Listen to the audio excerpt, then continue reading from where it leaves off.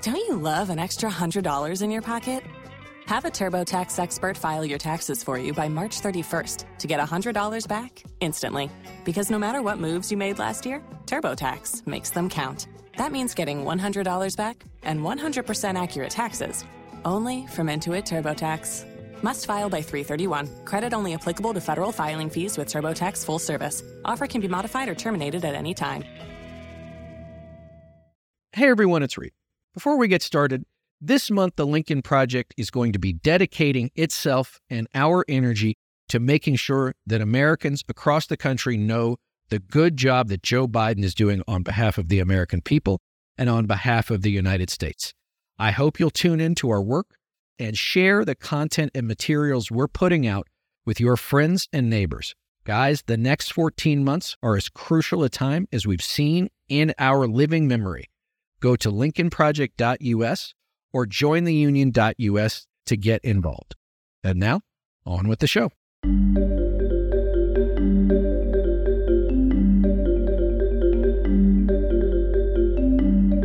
Welcome back to the Lincoln Project. I'm your host, Reed Galen. Today, I'm once again joined by Ruth Ben-Ghiat, author and professor of history and Italian at New York University. Ruth is an expert on fascism, authoritarianism, war, propaganda, and unfortunately Donald Trump, and is the recipient of the Guggenheim, Fulbright, and other fellowships. She's a columnist for MSNBC and has written for a wide variety of outlets including CNN, The New Yorker, The Atlantic, and The Washington Post. She's authored multiple books, including her latest, Strongmen, From Mussolini to the Present, which I highly recommend. She's also the founder and publisher of Lucid, her Substack newsletter. Today, she's coming to us from New York City. Ruth, welcome back. Thank you. I'm delighted to be here. So this morning, as we're recording this, you put out a newsletter on your Lucid Substack about Enrico Tarrio. Enrico Tarrio was the leader at one point of the Proud Boys. As we're recording this yesterday, he was sentenced to 22 years in federal prison for his role in January 6th sedition, storming the Capitol. And you said that probably half a dozen of these guys between Proud Boys, Stuart Rhodes, and the Three Percenters have gotten more than 10 years. And it's a lot. I mean, listen, I don't think there's time off for good behavior in federal prison. So 10 years in the pen is a big deal. But tell us a little bit about what you were saying this morning when you said that Tarrio going to prison is just one part of it, that the Proud Boys and groups like them are now really integrated into Republican/right-wing politics. Yeah, so it's very important that you have so many of these longer sentences. You have, Joe Biggs, also the Proud Boys leaders in the Seattle area and the Philadelphia area. They all got, lengthy sentences. And that's important because there is in counterterrorism this kind of decapitation strategy. So this is, part of the leadership that is unavailable for a long time. And the Proud Boys may be a little less affected than a more hierarchical, very leader-centric group like the Oath Keepers, which has apparently declined a bit after Stuart Rhodes was sentenced to a long time in prison. But these groups, they're flourishing. And what's interesting, if you look at the map of hate crimes, is that the number of hate groups is declining in America, but they're consolidating. And the Proud Boys in particular is surging. So some people are leaving these smaller fringe groups and going to the Proud Boys. The Oath Keepers is still very strong because it has ties with many GOP local and state officials. So these groups are mainstreaming themselves. It's a two-way street. They are mainstreaming themselves somewhat, but the Republican Party is coming to meet them because it's fusing with extremism. And so you have, Proud Boys who are now serving in the Miami-Dade Republican Executive Committee. So they're taking desk jobs. They're becoming, quote, respectable. And I saw this in Italy when, neo-fascists came into power, and these people used to be total fringe wackos, and then all of a sudden they're in parliament. So this mainstreaming of extremism never ends well. Well, and before we get on to the other stuff, let's talk about that, because whether or not it's what you're talking about, you've seen in Italy, what we saw with Trump's first term in office, what we saw in 1930s Germany, maybe even in 1930s Italy, is people that rise to power in these places would not have had a place in any sort of legitimate or normal governmental or political structure. No. And, fascism in Italy started as a decentralized militia movement. And you had these squads. The squadristi were squads. They were local militias. And then eventually they came under Mussolini's kind of leadership. But they took over town councils. They took over, local environments, wrecking trade unions. And so they started out around the country, and they mainstreamed themselves eventually. And then what happens with fascism is the extremists become the government. But they depend on what used to be called conservative elites, like established elites in politics, to bring them into power or meet them halfway. And so this is a dynamic that allowed both Hitler and Mussolini to get to power. Both of them were appointed by these conservative elites.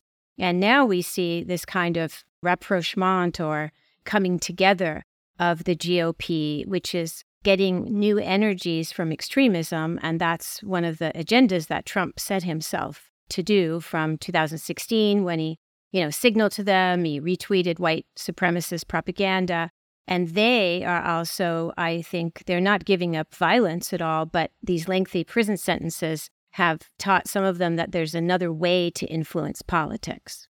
It's interesting because this week, again, as we're recording this, there was a lot of footage out of Florida where there were self-avowed Nazis, doing the Hitler salute, yelling Sieg Heil, flying the swastika flag. And really, no one of note within the Republican Party said boo about it. No one was willing to say these guys are un-American, they're anti-democratic. It was perfectly acceptable to them anyway to have these guys out there doing this stuff. At some point, in some way, it serves their purposes. And in fact, those people out in Florida were chanting, "We are everywhere." Now, in reality, they're kind of nowhere. They're very small groups, but they want to have the appearance of being a lot more powerful than they are. And this is part of a historical pattern that it's one of the most sad things I think about all the time is when Mussolini staged his March on Rome, which was, let's say, like a soft coup, there were only 30,000 squadrists, black shirts, 30,000. The king was commander-in-chief of the Italian armed forces, and he could have called them out and easily, gotten rid of these 30,000 people. So they were not big in a country of 44 million, but they ended up getting to power and then becoming the government. So we're going to see more and more of these people out there because they're trying to create a climate of intimidation, seeming grander than they are. We know they're dangerous. And the more silence there is from the GOP, the more they're going to come out again. Right. Let me ask you this. Neo-Nazis are a particular breed, I guess, right? Nazism had a fairly distinct ideological bent, most of it anti-Semitic, based on race, all that. The Proud Boys, though, what I've read about them, and I've interviewed an author who wrote a book about them, these seem to be the misfit types, the incel types. They're afraid of girls. If they weren't dangerous, right, Ruth, they'd have these sort of ridiculous indoctrination rituals. But when the time comes, we saw in 2020, and I assume we could see again over the course of the next 14 months, they were willing to go out and knock heads together in the streets against quote unquote Antifa, which became sort of their titular enemy. Yeah. And, the early Nazis also had many misfits, and the early fascists had a combination of students, but also, now here we're talking, it's after World War I, veterans who couldn't demobilize, traumatized, now we would call it PTSD, people who were misfits in that sense too. And these types of men always find comfort in a community of people like themselves, and especially submitting to the leader. So the leader principle is very important. Talk to us about the leader principle. Is the leader principle so powerful because it absolves someone of responsibility for making decisions, for finding direction? Give us a little sense of why that is so powerful, especially not only amongst people that are choosing the Proud Boy, but also amongst, an economic cohort that Trump won in 2020, which is men that make more than $100,000. There's a mechanism of identification with the leader. where the leader appears to be the man who gets away with everything, but who also has everything and embodies the values that those men want to embody themselves. So there's that kind of identification. And that's why the bonds that are formed between the followers and the leader are extremely strong. And the leader knows he milks those things. He tells them, like Trump says, I love you. You know, you're forgotten no longer. I care about you. You're very fine people. And these are people, I can guarantee you that those neo-Nazis who went to Charlottesville in 2017 never expected that the President of the United States would call them very fine people. And in terms of the Proud Boys, when Trump was doing a presidential debate in 2020, and he called out them by name, and he said, Proud Boys, stand by? And yeah, stand back and stand by. Yes. So they were called by the President of the United States, and their membership surged. And that became their slogan. That's right. And indeed, Trump cultivated these people. And a little-known fact is that both 3%ers and Oath Keepers and Proud Boys were used as security at Trump rallies and at rallies of other GOP politicians since 2016. I find that interesting because actually the first squad in fascist Italy, the original thugs, they came out of Mussolini's private bodyguards and they protected him at rallies. I'm like, oh no, this is like a kind of history repeating itself. And then, as we know, he cultivated them. Support for the Lincoln Project podcast comes from Odoo. If you feel like you're wasting time and money with your current business software, or just want to know what you could be missing, then you need to join the millions of other users who've switched to Odoo. Odoo is the affordable, all-in-one management software with a library of fully integrated business applications that help you get more done in less time for a fraction of the price. To learn more, visit odoo.com/Lincoln. That's odoo.com/Lincoln. Odoo, modern management made simple. It's interesting because I'm an old advanced man, as everybody's heard me say too much, and I worked for President George W. Bush when he was governor, running for president, and then when he was president. You know, we had Texas State Troopers, we had ultimately the United States Secret Service, but Ruth, there was never, ever a time, whether or not it was a town hall meeting, whether or not it was a little speech at a business, or whether or not it was a 25, 30,000 person rally that we said, you know what, like we need to find some local toughs, right? Like we need to find some bad dudes to hang around. Like that was never, ever, ever on our list. And if there was a problem in the crowd, right, where there was a protest or something, the first thing we said is no one touches anybody. You call the local authorities and they will handle the person, because at that point now they were quote unquote trespassing. We had a whole legal framework for dealing peaceably and effectively and appropriately with people who, you know, were opposed to the president for whatever reason. Now it's, you know, they used to take those guys out on stretchers, right? Yes, well, that's because Trump has used his rallies since the very start, 2015, as radicalization sites. And this is something that people who study extremists knew early on, but it didn't quite compute for many people that this was a sign that Trump was not a normal politician of either party. He was an autocrat. He was a chaos agent. So the rallies, and this is true up to this day, they are radicalization sites. So if that's the function, who better to provide security than extremists? So it's not just Trump by what he says, where he preaches, you know, that violence is good. He says the problem is people don't want to hurt each other anymore, or the stretchers comment. But being there, a lot of them come as attendees and then they mix with people. But being there as security is another way to, they start conversations, they recruit people. So this is why I always say, you know, that the media has to be very careful the way they cover Trump campaign events. You know, the most obvious one was going to Waco, Texas to kick off his campaign. That was telling everyone that this is what he was going to be doing with his campaign. But the media often cover those events as though they were normal events, and they're not. So I wrote that essay on the Proud Boys, and I haven't written about these extremist groups before because they're a way in to many dynamics of radicalization that are happening in America and within the GOP. Let's go back to Waco for a second, because it wasn't just that he did this rally in April in Waco, Texas. It's that he did it in April in Waco, Texas on the anniversary of the Branch Davidian compound, David Koresh, all of this. I was in high school. I've told the story before. Ruth, they literally rolled a television into my Spanish class so we could watch a building burn down. I was in Dallas. It was pretty grim in retrospect. But this was the day of that event. And he's talking about this is the final battle. This is retribution. I'm your revenge. I'm probably getting the words in the wrong order, but all of those words.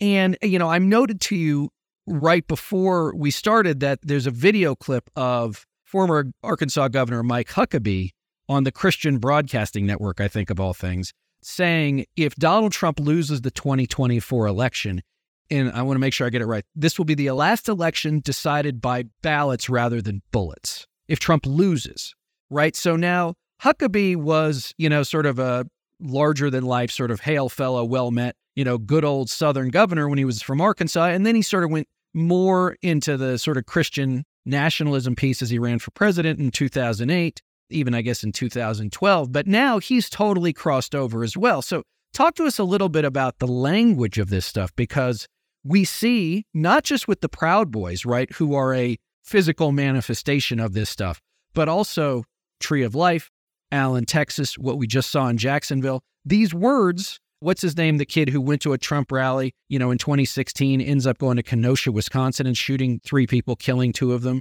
Talk to us a little bit about what those words mean. So you've got the radicalization piece of the Proud Boys, the 3 percenters, but when you have either the former president of the United States talking about this stuff or his surrogates like a Huckabee, tell us what those kinds of words do to people who are already either on the edge or over the edge. Yeah, this is one of the things I'm most worried about. So I've been saying for a very long time, not just that Trump's authoritarian, the GOP is an autocratic party, but for someone who studies fascism, hearing sitting lawmakers or GOP luminaries, former governors, talk about incite violence and praise violence is extremely grave for our democracy, for our fabric of our civil society. And it's really almost every day. And, you had Matt Gaetz recently, went to the state fair and people are enjoying their corn dogs or whatever. And he says he's there with Trump and he says, only force can bring change to Washington, D.C. So I have to unpack that. What he's saying is democratic legislation or reform is no longer the way we're going to do things. Even elections perhaps are no longer the way we're going to do things. We have to have force. So that's the language of a coup. That's the language of authoritarian takeovers. So what these people are doing, and they're casting a wide net. So there you had families at the fair.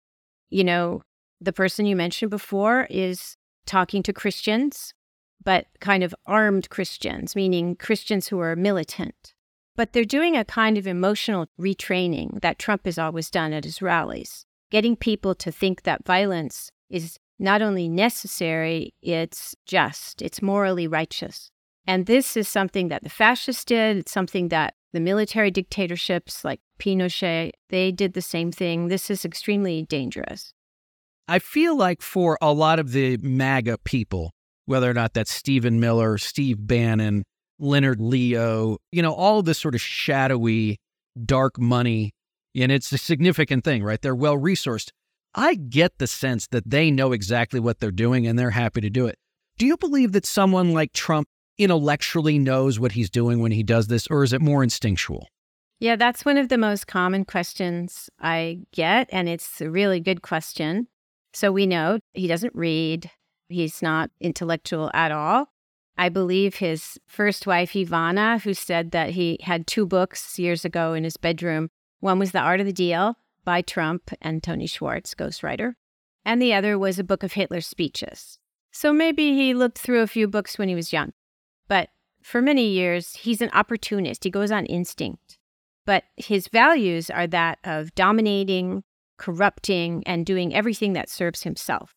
And there are many other of these leaders who you can't say that they were intellectuals, but they saw the opportunities at certain historical junctures. They jumped in, and because they don't have a moral code, and they're sociopaths of some sort, they will do what others, wouldn't do. And the thing that is so devastating, and we see that with all these mugshots of Giuliani, of Meadows, they lead people to do things they wouldn't have imagined they would do, but they also convince them that they will be protected by the leader. And so seeing the Trump mugshot was a shock. And so some of those mugshots, there's a lot of anger, but they're also kind of incredulous that this is actually happening to them because they felt that leader Trump, he's the man who gets away with everything, so they would be protected too. But just because he gets away with it doesn't mean you get away with it. And I guess that's the question is, it's sort of the scorpion and the frog problem. It's in the scorpion's nature, right? And why doesn't the frog ever figure it out, Ruth? It's so interesting because this is a pattern that is also in my book, that these people, they become like swept up in the aura or the charmed circle of the strongman. And they have a great deal of success for a long time. And so they never think it's going to happen to them. And neither does the leader, of course. But it's extraordinary to go back to the question of, they don't have a master plan. But I will say that there's a reason that Trump is always talking about how great Xi Jinping is, how great Putin is. They pay very close attention to what others of their type do. And in Trump's case, he has aspirations to be like them. And then they have many people around them who are intellectual, who do plan. He's got an army of people. This is the Trump 2025 plan. He's got an army of kind of former bureaucrats and operatives, planning his seizure of the state machinery. So they personally don't have to be the intellectuals. They just have to know how to manipulate people. Since Trump's multiple indictments, and you've seen these people go up before Congress, especially people like Chris Wray, the FBI director, and there's the deep state, Ruth, and there's this weaponization of government, right? The Democrats are weaponizing government against you. But if you look at it, the truth is that either Trump already weaponized government against either the American people, some people standing on Pennsylvania Avenue, a co-equal branch of government. He would have done more if he had stayed in office. He will do more if he gets back to office. You have someone like a Tommy Tuberville, who is demonstrably harming our national security by not allowing our military to do what it needs to do as far as promotions are concerned. You have Ron DeSantis in Florida removing small d democratically elected officials. And now in a place like Wisconsin, you have the legislature thinking about how can we remove the appointed Secretary of State and how can we impeach a left-of-center liberal Supreme Court justice who just got elected in April to fill a vacancy. And so it seems to me, Ruth, that the weaponization of government is not happening by Democrats because, one, I don't think they do it, and two, I don't think they have it in them just because they're better people. But, let me ask you this. I had Simon Rosenberg on the show. He said something that was really important. If they've already done January 6th, what makes you think they won't do anything, A, up to that, and B, beyond that? If that's our standard now of their behavior. I'm glad he said that because there is some kind of denial among the American people as a broad collective that January 6th actually happened as a coup attempt. There's something going on where it's the can't happen here thing. And part of this is for Fox viewers and others in that ecosystem. The right has been extremely effective at making it seem like it wasn't a big deal. So there's that. But there is some kind of inability or unwillingness to come to terms with what January 6th was. If I see any of that footage, I feel physically sick because I've studied coups and I know exactly what the stakes are for not taking it seriously.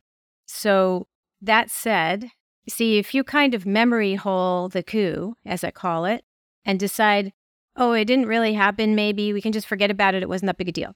Then you're at the place where you're like, well, he wouldn't really do those things, would he? It's like, well, he had a violent coup. So that's one problem that is a broad problem involving also Americans who are not politically engaged, don't watch the news. It's like it maybe didn't happen. But what you were describing before are actually two separate things. There's a category, and it's all very sad and awful. There's a category of GOP luminaries, powerful people who are actively sabotaging the United States. Meaning, Tuberville, this is infuriating that He's not only harming, the U.S. inside, domestically. The goal is to, as it always was for Trump, to take down America as a force for, democratic influence in the world to the advantage of the autocrat enemies. That's it. But you also had Rand Paul, who was doing the same thing in the diplomatic sphere. He held up dozens and dozens of appointments so that there were many countries that had no U.S. ambassador. The sabotage results in a kind of a vacuum of power. And that's very dangerous. That has never been done before, to my knowledge. Whereas the other stuff, the trying to remove people, this falls under the category of what we call autocratic capture, when you try and cleanse government and make it serve yourself. That's like literally weaponizing, as you were saying. So you have to get rid of anybody who's not going to do your bidding. You get rid of dissidents, it's as we call them in other countries. You get rid of the opposition. You use intimidation, as is happening to election workers. There's all kinds of ways that you try and purge the mechanisms of government so that you could still have elections, but if something goes wrong, all the judges and everyone are friendly to you. And that's what Viktor Orban has done, the GOP's big hero. So there's that going on, and there's also the sabotage going on. I get so angry when I think about the sabotage stuff because it's directly designed to make the world less safe to the advantage of Putin and Xi and all the autocrats. It's terrible. I'm listening to a very old book, Ruth, The Fall of the Third Republic by William L. Shirer. And it's about the lead up to the German invasion in May of 1940. And there's so much in the lead up to, in the 10 years ahead of, it's really post-World War I all the way up to this invasion. But one thing he says is, because I'm now in the part about the Germans have actually crossed the border, is people in France had no idea what was going on. Like literally German panzers rolling over the frontier, and they're sitting at cafes drinking wine, had no idea. Like everything will be fine. It'll be fine. It'll work out. And I feel like, if you're sitting there and, Saint-Germain drinking rosé on May 10th, 1940, didn't work out. It never works out for the people who sit and drink wine and hope it'll all work. Like there's a necessity for a proactive response to this stuff. So why is it so hard to, is it just the Upton Sinclair? Like it can't happen here, or Sinclair Lewis, I guess. It can't happen here. It's never happened here, so it won't happen here. That's part of it. And each time it happens, even though there's patterns with these demagogues and the use of propaganda and appeasement. And that's why I wrote the book and put Trump in it, because I wanted to warn Americans. But it's different every time, right? Trump isn't Hitler. Like there isn't a one-party state. It's different today. And so that can make people be unprepared, especially then if they're also kind of in denial. Because, if you really start realizing that our democracy is in danger and you see Trump and the GOP in a certain way, it means you have to do something about it. You can't just go on your, way of your life and think it's just going to be fine. And there's something I have in my book, Strongmen. It's a small detail, but I think about it a lot these days. It's similar to your example. When Mussolini declared dictatorship in January 1925. Now, this was the first major dictatorship, so people didn't know. But they started immediately, sending trucks of fascists to round up dissidents and started cracking down. And there was a guy who was a communist who ended up having to go into hiding and then into exile. But right then, he went to a safe house, and another guy was in the safe house. And he said that while he was fleeing, he passed a long line of people standing outside the opera house in Milan, La Scala. They were going to see the opera as though everything was fine. And all around them, these trucks were going with fascists to start the dictatorship. And they were just like, I'm just going to the opera like I always do. Right. And then the rationalization begins. First of all, if I can be a bystander or an upstander. If I stand up, maybe the truck's coming for me, Ruth. Do I really want to be the guy hiding in the house? Or do I want to be the guy who's waiting to be in the box at La Scala? Well, it's not an altogether irrational thing to say I'd rather go to the opera for the evening with my wife than be hiding in a little house trying to get out of the country, right? Absolutely. And authoritarians know that, and they are diabolically efficient at making the stakes so high. For example, even if you did go into exile, they go after your family. And they make sure, and Putin does this today, anybody who speaks out, look how many people have died under suspicious circumstances since the war began. But the thing that's sad about that is that when you're at the very beginning, before the dictatorship is declared, there's still time if we all collectively work together to stop this. And we're in that moment now, especially now we have Huckabee saying, if Trump loses, it's going to be bullets. Well, great. So now is the time for people to reach out to those who don't usually vote, to those who are independent voters, and to talk about outcomes. What is this going to be like? Because we're in the window now. We're going to wrap up here just real quick, but anything else that you're seeing out there that you think that our listeners who are very active and very engaged and share so much of what they hear here, what else should we be looking at? So successful resistance is broad-based resistance, and it includes people of faith. There's a whole history of whether it's churches or synagogues, whatever the faith is, of progressives coming together and having that kind of faith-based resistance. I also think that it's time to involve the business community, and here making outcome arguments. You know what? Political violence is not going to be good for business. Civil strife is not good for business. Dictatorships aren't typically good for business. No, there's a whole myth about dictatorships being efficient, and that's another reason I wrote the book, to kind of debunk those myths. So business communities and elites, or whatever, small business, whatever level, that's another big area of society that needs to get sensitized to the stakes of what we're looking at. Well, listen, Ruth, I want to thank you so much for joining me today. Before we let you go, where can folks find you on social media, if you still dare to go there, and where can they find your Substack? I'm on Twitter and Instagram and Threads at Ruth Ben-Ghiat all together. I publish a Substack newsletter called Lucid, which is all about the things we're talking about now, threats to democracy in the U.S. and globally. And then I have a website, ruthbenghiat.com, where you can find my latest interviews and all kinds of stuff. Absolutely. Everybody, sign up for Lucid.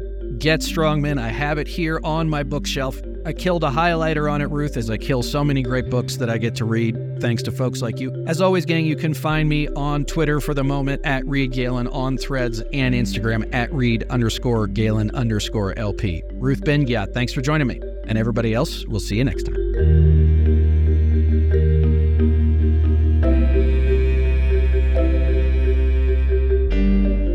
Thanks again to everyone for listening. Be sure to follow and subscribe to The Lincoln Project on Apple Podcasts, Spotify, Google, or however you listen. Don't forget to leave a 5-star review. To connect with us, follow us on Twitter at Project Lincoln, and for more information on our movement, to join our mailing list, subscribe to our newsletter, or make a contribution to our efforts, visit lincolnproject.us. If you want to message the podcast directly, please send an email to podcast@lincolnproject.us. And if you want to personally join the fight to save our nation's democracy, visit jointheunion.us. For The Lincoln Project, I'm Reed Galen. I'll see you on the next episode.